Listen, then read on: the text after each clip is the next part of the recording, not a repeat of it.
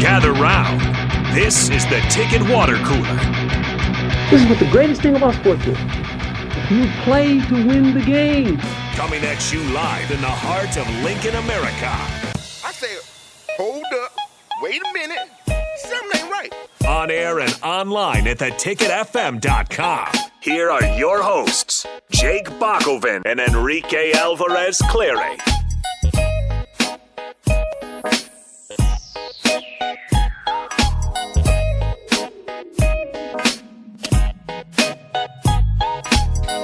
This is the Ticket Water Cooler here on 93.7 The Ticket. Happy Thursday to you, and a very happy Thursday to me. You know why? Because I'm happy. I'm ready for some smash mouth football. I'm ready for the pipeline to be back. I'm ready for fullbacks and huddles. And you know what? Nebraska is a step closer to being ready as well. As we saw last night, Walter Rouse, this transfer from Stanford, who was picking between Nebraska, Iowa, and Oklahoma, chose the Huskers, and it's going to give Matt Rule and company exactly what they need to get that offensive line going. Again, I've been kind of, I don't want to say poking fun, but at least saying, there's a lot of confidence in Matt Rule in this offensive line, and I don't know if it's warranted. One guy maybe shouldn't make that big of a difference, but that's the need Nebraska had last year. That's the need they had this year, and it's tough to get a proven tackle in the portal, but they went out there and they were able to do that. I don't know how much NIL played into it, but I did see this too, and it kind of threw me off. Huskers, it was on Facebook that I saw, but I'm not exactly sure where they posted it, was that they basically are acknowledging the NILs, the collectives that they have. I think they're allowed to now through the NCAA rules. Yeah.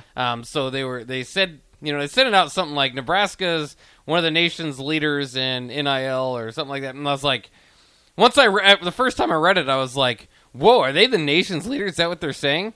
And no, that's not what they're saying. They're just throwing out there like, one of the nation's leaders. They're like, yeah, they're up there. Yeah. They're not even going to tell us, like, they could be, top 25. They could be top 10. They could be top 5. What is one of the nation's They're one of the nation's leaders. Yeah. It's just a thing that you say, like, when places are just like, yeah, we make the best this in the city. It's like, do you really? Yeah. And it's like, well, nobody's told us we haven't. What was that like? It was on an Elf where he saw congratulations. Yeah. The world's best cup of coffee. Amazed by it.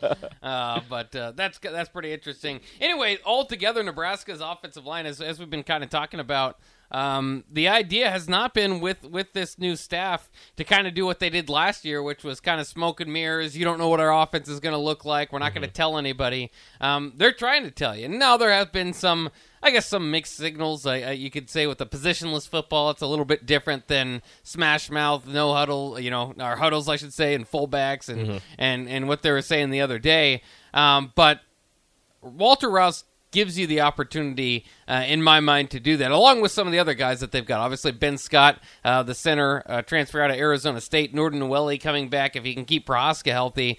Then you've got one guard spot open with a lot of experience. Whether it's Turner Corcoran, Bryce Benhart. To me, Turner Corcoran is the obvious choice for that right guard spot, just because I believe he played very well when he was at the guard position. When they had to move him back out to tackle, it was, hit or miss. But at the guard position, I think he played really well. I'll have to look up the Pro Football Focus, his numbers on that. But for the most part, I believe that the interior of the offensive line, even without Norton Nweli, was pretty good. It was more the exterior that was facing most of the problems, especially after Teddy Prohaska went down and they had to switch some things around on the offensive line.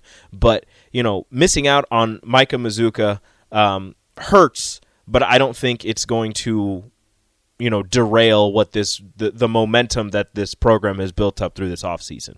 Getting Walter Rouse is a massive, push forward, although I'm not sure if you put him at left or right tackle, depending on Teddy Prohaska's willingness to go to right tackle, his availability to go to right tackle, and given his injury history, it's one of those things where you're not really sure, and you might be a little wary of. But to me, putting Walter Rouse, just inserting him at that left tackle position, to me, that seems like the most obvious choice because, again, he has 39 games started. He started as a freshman at Stanford, and he's got the smarts and the know-how to be that left tackle to protect your quarterback's blind side. Yeah. Again, I'm not saying that Teddy Prohaska can't do that. I'm just saying that, he's been in Nebraska for 2 years, and he's played in 5 games. Yeah. And that's due to injury. That's, not anything, on himself. That's just, the first one was a freak accident going against, Aiden Hutchinson and messing up everything in his left leg. And then the second time, I believe it was the same knee and kind of just the same thing. He just stepped wrong, knee buckled, and everything went to crap again. Yeah, and his health is going to be something to monitor because, again, it has been, to me, the problem has been on the outside of the offensive line, more so the interior, kind of like you were saying, the last couple of years. And so you kind of feel like he's got an opportunity there But if Prohaska or Rouse have to go out for a game or two, and obviously injuries are part of football, you can see it. You hope nothing longer than that, but they do have lots of experience there that they can throw out there. So, and part of it's not experience that you always want, but, these guys are getting older, hopefully improving while their competition graduates and moves on. And, so now they look like the veterans, savvy veterans that maybe can kind of pull some of that off. But, again, whether it's Corcoran, and I think you're right, he probably is the lead to get that. Bryce Benhart's got a lot of experience. You can find a spot for him. Ethan Piper's still out there. Henry Latofsky, I thought when they threw him out there, looked pretty good. Between those guys, and then the other thing is Norton Nweli. Is he going to be, when he gets back, is he going to be as effective as he was when he was, last time we saw him out? Because I thought he was 2 years ago with the Prohaska injury and, not being out there long. If you take Prohaska out of the equation, other than Cam Jurgens, who's a pretty damn good offensive lineman, I thought Norton Nweli was probably the best of that group 2 years ago. He was definitely one of your most consistent guards, and as the season went on, you could see the steady improvement that he was showing, and he was looked to as one of the leaders on that offensive line coming into last year, and then the unfortunate incident happened where he ended up getting suspended for the entire season, and you could kind of feel it. I mean, on the left side of that line, it was just a little bit of a struggle. Again, I still think the interior held up pretty well, but you can imagine how much better it would have been if he was able to start on that left side at that left guard position.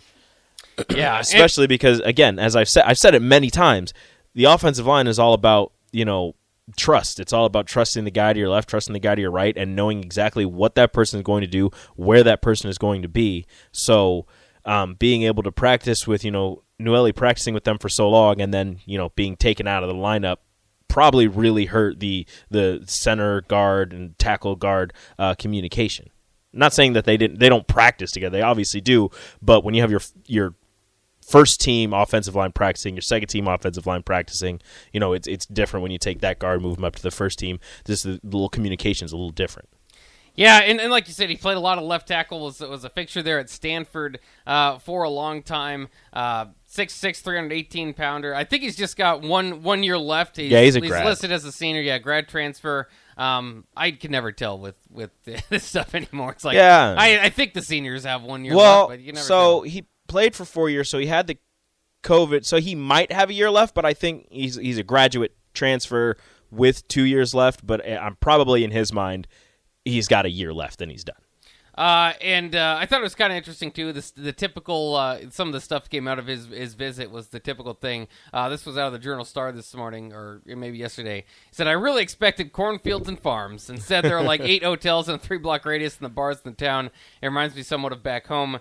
When we do big things next year, we can send the doubters the mail of what happens. So he's excited. He believes in what they have moving forward. But it is, again, one of those situations. That's why they say you got to get them to Lincoln for the kids to believe, because you just don't hear too much. You wouldn't know any better if you've never been. He did say it came down to his trust and his belief and what he heard from the coaching staff, and he really trusts Raiola, and he said that Raiola has a plan for him for next season, and he's really excited to get started. So that's, for everybody that was freaking out because they missed out on Mazuka, not even 24 hours passed, and they get Rouse. So people went from probably talking down about Raiola to all of a sudden, oh my gosh, he's such a great recruiter again. So it was a fun swing of emotions for a bunch of people. Well, and to me, too, Mazuka would be a good project, but he's not necessarily a plug-and-play. Rouse is. I feel like Rouse was the bigger get for Nebraska, so, I'd like to have both of them, don't get me wrong.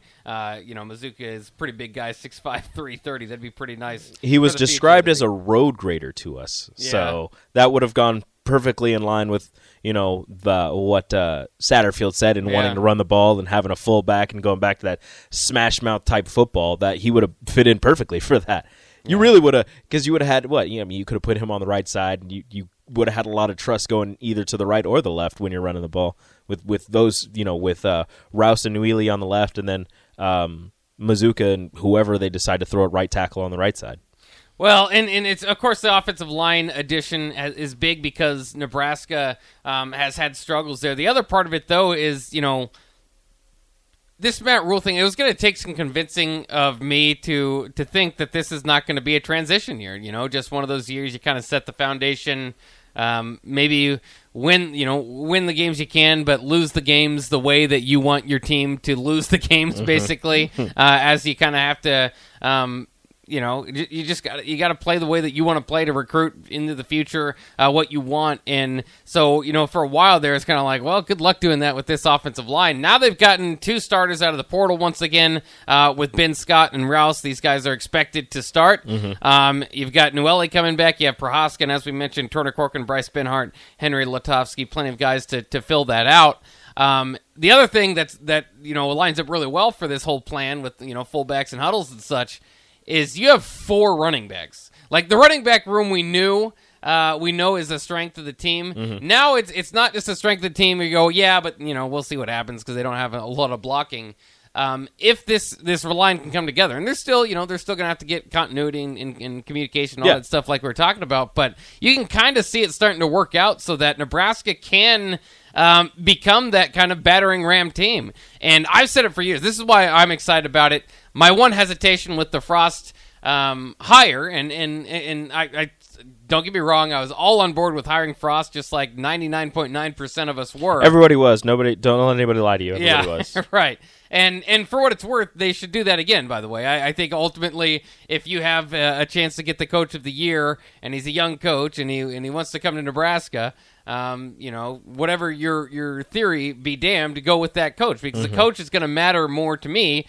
It doesn't matter what type of offense or defense they run or all that. If the coach matters more than anything else. But to me, my theory has always been get back to playing Nebraska-style football. What the Big Ten West does, physical, get the offensive linemen going, play smash mouth football, play complementary football, and that's what it looks like they're moving to. The thing about that is you got to get the right guys. I mean, it's more than just going to that. And I'm talking about coaches and players, but just going to that philosophy is nice, and you can probably win some games that way. But what Iowa and Wisconsin and those teams have done is at times find the diamonds in the rough, right? And the development has certainly been there, and so that's what I'm interested to see here. Is there's been coaches that come in.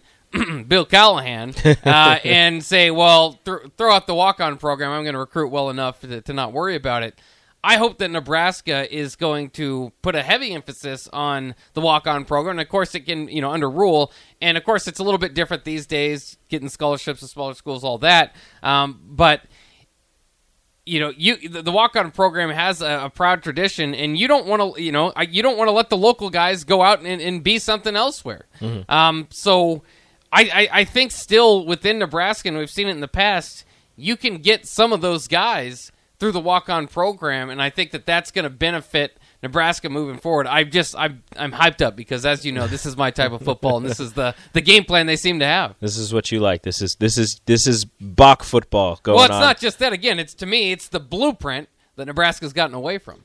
Yeah, I mean, this is what you had success with. This is what Wisconsin and Iowa, as you mentioned, and Minnesota for a large portion have had success with is run the ball, just set up the running game, use the pass here and there, get a couple big plays there, and then play solid defense, which it seems like that's what Nebraska is going back to. And again, that's what they had success with. And like you said, in the running back room, from being a concern before last season and the season prior, it seems like a strength right now for Nebraska on the offensive side. I mean, you've got your your 1 and 2 backs, before the season started and a couple games in before A.J. Allen got hurt. You have your 1 and 2 backs back in Anthony Grant and A.J. Allen. You have Gabe Ervin, who was your starter 2 years ago before he got injured. And then you have Ramir Johnson, who was your starter 2 years ago for the remainder of the season and put up pretty good yards. And then at the end of the season last year, showed that he's still a very productive running back that can be used. So that's 4 right there. You've got Emmett Johnson, who was the Gatorade Player of the Year, or what, I don't remember exactly what. He's the Player of the Year in high school last season coming out of Minnesota.